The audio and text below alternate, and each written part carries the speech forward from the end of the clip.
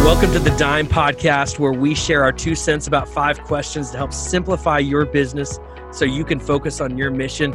Today, we're talking about how you hire well in your organization. And this is such a big deal in every organization. For-profits, nonprofits, we all need to hire good people. Who we need to get on board and how we get them on board.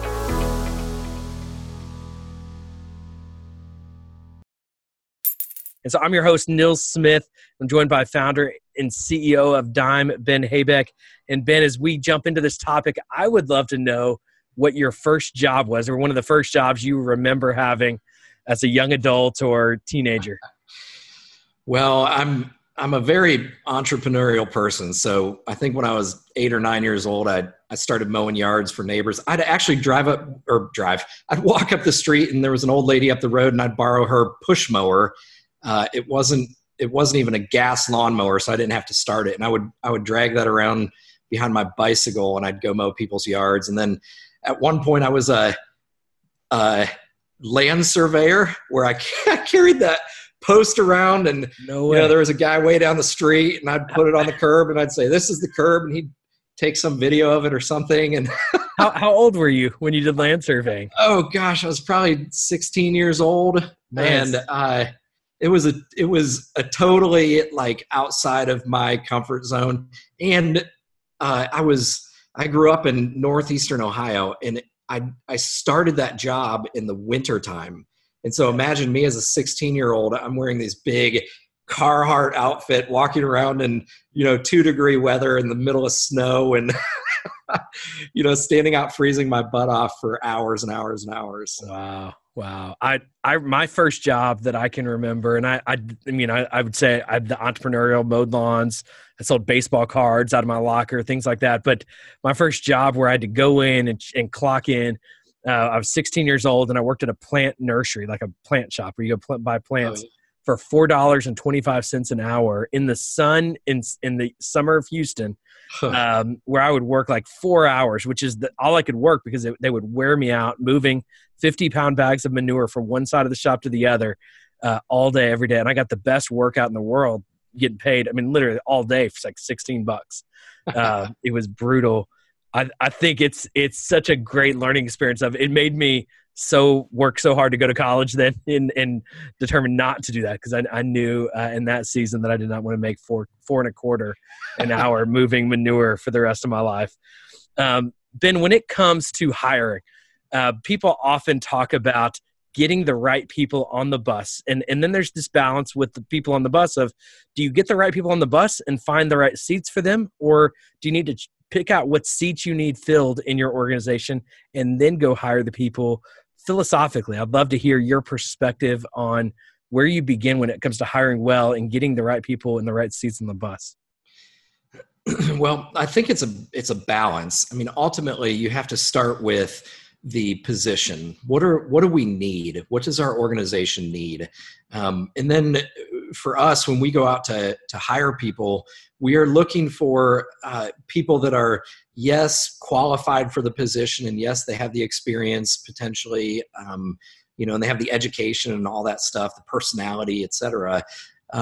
But we're also looking for, are they a good fit for us culturally? Do they believe in our vision?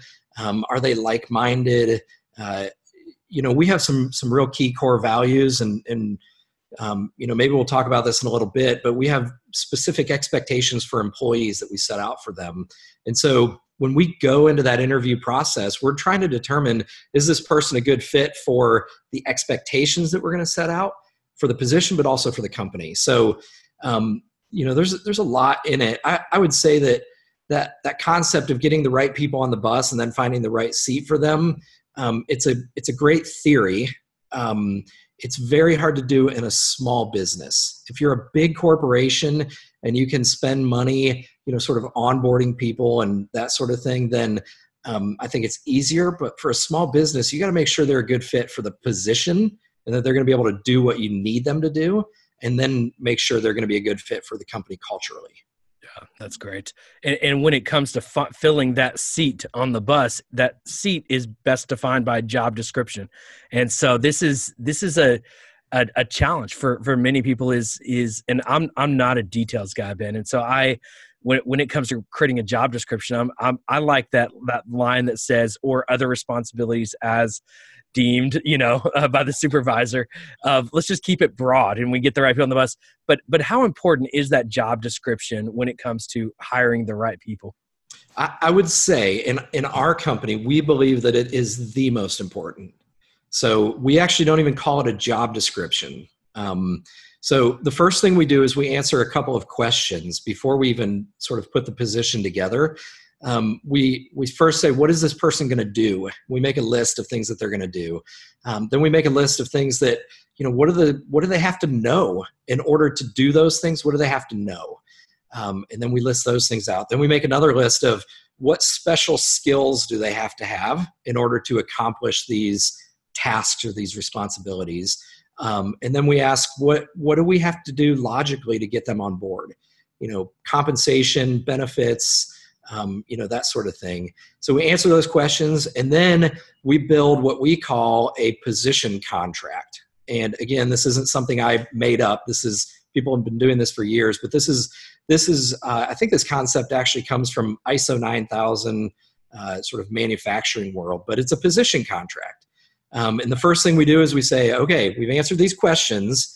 Now, what one sentence can we use to describe, or to explain to them at the end of the day, you are successful in your job if you do this. And so we write one sentence that sort of covers all of that. That's the vision. Then we list things out that we expect from them strategically, and we list things out that we expect from them tactically. And then every tactical expectation has a very specific position expectation. So we might say you have to pay the bills. That's part of your job description, is to pay the bills. Then in the position, that's a tactical expectation. Then in the position specific, we would say, by every Tuesday and Thursday at 11 a.m., you must have all bills that have been received entered into the system, and you must have a bank reconciliation completed and to your manager. So that's position specific. It's measurable tactical expectation, and then this is how we expect it to be done and when. And then the last thing we put in there is company-wide expectations. And we've just come up with a list of things that we have determined as important to us. So things like, I want employees to be forward-thinking. I want them to be self-starters. And so I list these things out and I give them an explanation of what that means. And then we sign it. The employee reads it, we go over it with them, and then we sign it together. And this is their management contract, their operational contract. And this is how they're measured for employee reviews or for performance reviews, for bonuses, et cetera. But we live by those things. That position contract is what drives everything. It sets all the expectations. That's incredible. I think we're going to do a whole nother podcast on job description, because there's so much there. And I think I hope if you'll just rewind that part of the podcast and listen to it again 2 or 3 times, that is gold. Let me sum it up in a very quick thing. Please. So the whole point of the position contract is to set very clear strategic and tactical expectations for the employee, and for the employer to say, this is what we expect for every employee to act in this certain way. And then the contract is really, we're agreeing to pay you and to provide you all these benefits and these sort of things in exchange for completing this work that we've clearly outlined for you. So it's all about setting expectations on both sides. Yeah, that's incredible. I don't know how many jobs I've had. I've never had a contract like that, but boy, have I needed that kind of clarity when I interviewed, when I took a job, after I had a job. The value of a document like that to an employee, to a potential employee, that's gold. And I think that it just makes so much sense going into every new hire that you've got to prioritize that document and work with that employee that you're hiring around that document. Let's shift maybe to expanding to another document that I've seen that Dime created, and that's your employee handbook. It's an incredible document that I know you prioritized. Tell us a little bit about what an employee handbook is, what Dime's employee handbook is. How does that work into the employee process? Is this thing you share before a hire, after a hire? Where does this fit into the process of hiring? As I've talked about in this podcast many times, it ultimately goes back to the vision and why we're doing what we're doing. So my quest, I've had jobs before where there was very little clarity on what my responsibility was. And, for me, at a fairly young age, I sort of quickly climbed into a higher level position at a company. And it wasn't because I'm super smart or super good. I think I literally fell into it. But especially at those higher level positions, there's a lack of clarity on expectations. And so the position contract sets clear expectations, and the employee handbook is really just an extension of that. So I really want to, with the employee handbook, I want to make sure that I'm reiterating why we're doing what we're doing. And so I wrote just a simple letter at the very beginning that says, man, here's when I started this company, this is how I felt. And this is why I started the company and how I started it. And here's the reason why we're in business. And I want you to work for this company. And I want you to want to work for this company. You are choosing to work here as much as I'm choosing to have you work here. And so this is a relationship. It's not just me, your boss, hiring you, come in and do your job and get out of here. This is a relationship. And so I want you to be on board with our vision and where we're going. And then I want to set some clear sort of expectations for what I want out of employees and what I expect. And that's really, we actually list these things in the position contract, and we reiterate them in the employee handbook. And these are just, 8 or 10 things that I've said I really want our employees to do. And we could do another podcast on those because I think it's really important for companies to do that. Set that sort of high-level expectation. I want employees to do this. It's not in your position contract or your job description, but these are the feelings that I want you to have and the expectations that I want you to have. And then everything else is sort of this legalese stuff, but it sets clear expectations. If you're not accomplishing the goals within your position contract, then here's how we're going to handle that. And we're going to have a logical, way or methodology for, dealing with these things. And in exchange for this, these are the type of employee benefits that you can get. Here's what happens if you get injured on the job, that sort of thing. And honestly, the employee handbook, I think a lot of people look at that and say, this is like stupid HR stuff, and let's just get through it and move on with life. But I feel like we've done a really good job of leveraging that opportunity and that document to recast vision, recast expectations. And honestly, on that first day when an employee comes in and we go through that handbook again, I think they walk out of that meeting excited and sort of energized for what they get to do and what we get to do as a company. And that's really the goal for that handbook. But it is highly important. And we actually send it to employees or prospective employees so they know what they're getting into before they even come and interview or before they accept the job. Yeah, that's great. You sent me a copy of your employee handbook, and I had a chance to read over it, and I remember thinking, man, I want to go work at Dime. I think they might hire me. It's awesome, and I've got to say that for the Dime employee handbook. So as I understand, though, these two documents is basically the position contract is a definition of your seat on the bus, and the employee handbook is how we function collectively on the bus. Does that fit into that?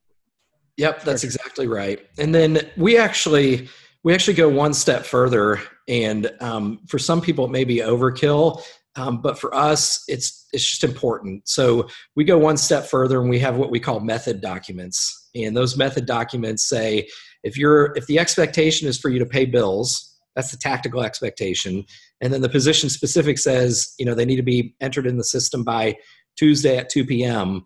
The method document says, now this is exactly how we want you to enter them into the system. Log in here, click this button here, put this information here, and et cetera. And so it's step by step. We stole this from McDonald's, really. This is how to make the hamburger, if you will. But for us, it's about being consistent. And so a lot of times this is this is mainly a training document, but this is how we want things done. So we're consistent across the board, makes us really, really efficient and effective. And it makes it really easier for us to go back and track and figure out what happened, because in theory, everybody's doing things the same way. So we deal with hundreds of millions of dollars here and hundreds of different accounting files and things like that. And I promise you, I can log into any one of our customers' QuickBooks files of their accounting system, and I can find all the communications around any transaction that was entered in there for $5 to $5 million. It's really important to us. Wow. Those documents, that method document as well. Fantastic. I think if you don't have those in your organization, and you might think, I don't know how we would create one, start thinking about it. Think about the things you do on a week-to-week basis or a month-to-month basis of start documenting those processes, and then lay those out for your employees. I think there's a place where you can start. You don't have to have those tomorrow, but begin developing those. I can see where every role, as I think back to my professional career, that could have been documented and clarity created around it. Well, let's talk about finding the right people as we have those kind of documents and we define those roles and we define our culture and our vision. How do we filter through candidates when it comes to resumes coming in, interview processes? What advice, Ben, do you have for leaders when it comes to filtering people through to get the right person on the bus? It is absolutely the hardest thing, I think, to do. The hiring, people management, firing, that sort of thing is, in my opinion, or at least in my experience, it is the hardest thing in it for a business or a church or a nonprofit to do is that side of things. So, there are a lot of people. I've heard a lot of organizations that like to hire slow. We like to do that too, but we don't like to hire too slow. We're a quickly growing organization, and sometimes we need to hire really fast. But the first place we start is with our current employees.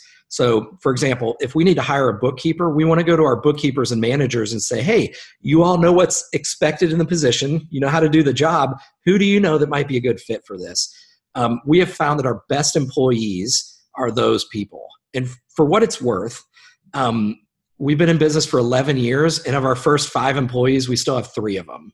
So we have very little turnover in our organization. And I think a lot of that is because of that clarity we've helped create, and we've helped get people in the right sort of position in the organization. So we spend a lot of time setting the expectations early on. We then ask employees, hey, who do you know that would be a good fit? That's usually our best way. Sometimes we use social media and other things to, promote that. Then we take people through a series of interviews. It sounds a lot more logical than what it really is. It's, hey, we just want a lot of people to talk to this person. And that interview process is, for us, we're trying to figure out if they're a good fit, if they can do the job. But we also, one of the main questions I always ask in an interview is, where do you want to be in 5 years? And how does this position at Dime help you get there? So if the worst thing that could happen in an interview is I hire you because I think you're a good fit or because I like you, and you come and work for us because you like us, and it doesn't work. So what we're trying to do is avoid that. We may like each other, we may not like each other, but at the end of the day, if it's a good fit, then we want to pursue it. So our goal in that whole interview process, and we tell people to interview us as much as we're interviewing them, because they're the ones making the decision to come work here. It's not just us. So we take them through a series of interviews, multiple people, the more people, the better. And then we do a personality profile, and we use the predictive index. We've used RightPath in the past. There's tons of personality profiles out there. They're all good. I think they all say pretty much the same thing. But at the end of the day, we've sort of looked at our staff and said, these employees are great employees in these positions, and here's their personality. Candidate, do you match that similar kind of personality? And the predictive index does a great job of doing that. And then we sort of walk slowly through that process before we hire people. What about, Ben, when your hair's on fire and you've got to find somebody really fast. Is there a way to expedite the process, or do you find that that's where you get yourself in trouble when you start expediting processes around hiring? Sometimes that's, I mean, I think logically that's where you would make a bad decision. Yeah. But sometimes that's when we make our best decisions. Interesting. And honestly, sometimes when sort of your hair is on fire or whatever, and you've got to find somebody quickly, you end up finding somebody, or we've in the past found somebody internally that hasn't been overly excited about the position they're in now, or it doesn't match their personality perfectly.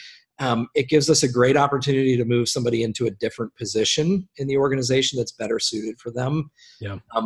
And for what it's worth, I learned something from my uncle, actually, who ran a very large multi-billion-dollar company for a long time. He calls it the 3-strike rule. Okay. One of the things that we do, and I've adopted this, is if people in the organization if we've done all this work on the front end, we've set position contracts, we've set the method documents, we've set all the expectations and clarity, we've done the personality profiles, we think they're a good fit, they think we're a good fit, and we jump in with both feet. If somebody's trying, and they're a good person generally, and they're working hard, but they're just not successful in their position, then shame on us. Somehow along the way, we've done a bad job determining if they're a good fit for that position. We are not going to fire that person. We're going to work to find a different position in the company, if we can, that will be better suited for them. And we will try our hardest to sort of, determine what that is. And we'll work really hard, but we're not going to fire them. On the flip side, if there is somebody that is perfectly suited for their position, spent all that time doing the due diligence, and they're a great fit for it, but they're not trying hard and they have the potential to be successful. If they're not trying, then they really don't have a place in our organization. Yeah. So I don't know why we call it the 3-strike rule, but that's what we call it. Yeah. And really, we want people that are trying, and we want to do our due diligence on the front end to make sure we're both fit, corporately and the person. And then we want to set them up for success. That's great. I heard Gary Vaynerchuk recently say that if you're a leader of employees and you think they work from you, you've really got it wrong. A lot of times we need to flip that, and as leaders, think about how are we best serving, how are we best empowering, how are we best supporting our employees that report to us. But we sometimes need to flip that of how we set them up to succeed. Ben, let's talk about money a little bit, because it's a big part of the hiring process, and there's some awkwardness here of when do you bring up money? When do you talk about money? How do you make sure you're compensating well for a position? How do you navigate that? What successes or mistakes have you made in this process or seen others make? It's another hard question. This is always, for us, it's not an awkward discussion. It's a difficult thing to figure out. Yeah. For us, we deal with money all day long, so it's not awkward or anything to communicate with people about money. In fact, we talk about it on the very, very front end. Again, for us, it's all about setting clear expectations. So we go into it with an expectation that we're going to pay somewhere between this range and this range. And we don't necessarily like to just flat out tell that person that, but we ask the question on the very first interview, what are your expectations from a compensation perspective? And we don't say, what are your salary expectations? Because compensation is totally different from salary. So we say, what are your expectations from a compensation perspective? And that if they come in with some astronomical number, then we'll just flat tell them, well, we are worlds apart, and it's probably not going to be a good fit. But if we get all the way down the road and the last thing is money, and that's the hang up, we've spent a lot of time, getting to a no when we could have kind of nipped that in the bud early on. Yeah. So we bring it up right on the front end. And then and can you explain the difference? You said compensation is different than salary expectation. Can you explain the difference there? Yeah. So a salary obviously is, we're going to pay you X amount of money per year or per month or whatever, or we're going to pay you X number of dollars per hour for work. Compensation takes into consideration things like employee benefits. It takes into consideration annual bonuses. It takes into consideration commission structures. Yeah. all these other additional kind of fringe benefits. Lots of companies these days are offering different kinds of fringe benefits. And honestly, I found lots of employees care less about the annual salary and more about the total package. So what is it that I'm going to get? Am I going to get some flexibility to work from home? Am I going to get the potential for a bonus? How is that calculated? Can I make commissions, et cetera? And so I like to talk about compensation over salary. Yep. That's good. That's good. And it, as you move into this, and even as if you were to lay out a, $40,000 to $60,000 a year package, or this is the range, people, when they're coming interviewing for a job, they might think they're on the $60,000. You think they're on the $40,000. How do you communicate that we value you when there's often that perceived lack of value in that negotiation process? So it's a challenging negotiation, or do you just state, when you offer the job, this is the salary we're offering you? There's just this awkwardness around that salary aspect of the job offer. Yeah, there can be some awkwardness. So I like to have, as you've heard me say, I like to have a logical explanation for why we are making the decisions that we're making. So I've heard of some organizations that like to do a pay grading system, which says, here's 10 questions I'm going to answer on behalf of this candidate. We're going to give them a specific number of points for each question. Based on the total number of points you get, this is what your pay range is, or your compensation range is. There's pay scales, which basically says if you're a manager, you're in this range. If you're a director, you're in this range, et cetera. And then the way we do it is really based on the position. So if you're a bookkeeper, you make somewhere around, between this range.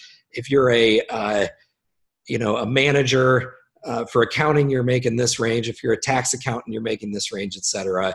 And that's really, I just picked that. I think there's other ways of doing it that are as effective, but I've just said, I want to be fair. Yep. If we're hiring for this position, I want everybody that's in that position to make, I've set really clear expectations. There aren't people in that position that are doing things they shouldn't be doing. Yep. Everybody's really doing the same thing. So I want everybody to get paid generally the same amount of money. So on the very front end, we can easily say this position pays between $40,000 and $50,000. Yeah. And do you communicate how pay increases happen at the beginning, or is it basically, this is what this job salary is, and to increase pay, you need to shift jobs, move into a different role within our company? How do you approach that from a communication standpoint in the hiring process? So I'll tell you how we do it, and then I'll tell you, I think, how other companies can and should do it. Okay. Can or should do it. So the way we do it is the position gets paid the same amount, and you don't necessarily get a raise because you've been in that position for too long or whatever, for a period of time or something like that. We just say, this is how much you get paid. And we try to pay those people based upon the amount of work they're doing. Yep. So the amount of customer revenue that they're managing or that they're overseeing, we sort of set those salary or those compensation targets based upon that amount of revenue. But I really want employees that are looking to grow in the organization. Mm-hmm. So if an employee wants to stay a bookkeeper forever, totally fine with that. I think that's great. Do it. If an employee wants to grow in the organization, that's how they can make more money. So pursue being a manager, pursue another position in the organization that takes you up in compensation, but also takes you up in responsibility and, that sort of thing. So that's how we do it. We sort of set standard expenses, and that's really what drives it. What's our expense compared to that revenue? So that's how we do it. I've seen other organizations, like I said, with those pay scales or pay ranges or grading systems. Yep. If you go out, for a lot of churches, they say, if you go out and get a master's degree, we'll add more points to your grade, which can move you up. And I think that's an extremely effective way to do that. My opinion is every organization is just a little bit different, and every industry is a little bit different. So you have to figure out, what is it that motivates your employees and compensate based upon that. Yeah. That's good. That's good. It's a complex topic to say the least, and really figuring that out and navigating the right structure for your unique organization. Well, Ben, as we wrap up this podcast talking about hiring well, what final thoughts would you share with leaders when it comes to hiring well? So the last thing I would say is that if you're a leader, I think we feel like we are the hiring person, so we are the boss, and so people should feel honored to come and work for us. The reality is, I even sometimes, Nils, get emotional when people choose to come and work at Dime, because I was the guy that just decided one day to start a business, and I walked into my home office day one, and the fact that people would be interested in coming to help me accomplish this vision that God has set out for us and that our company is doing, it makes me emotional. I feel really, really honored when people choose to work here. And so I want to honor those people by helping set really, really clear expectations. It's my responsibility, or it's our responsibility as the hiring managers, to set those expectations, to follow through on the commitments that we are making to them.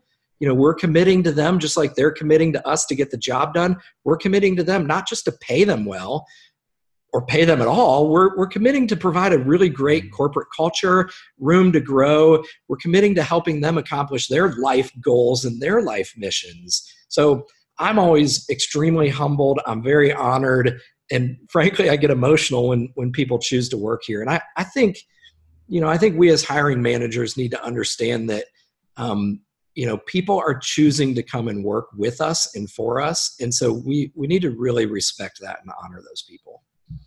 So good. So good.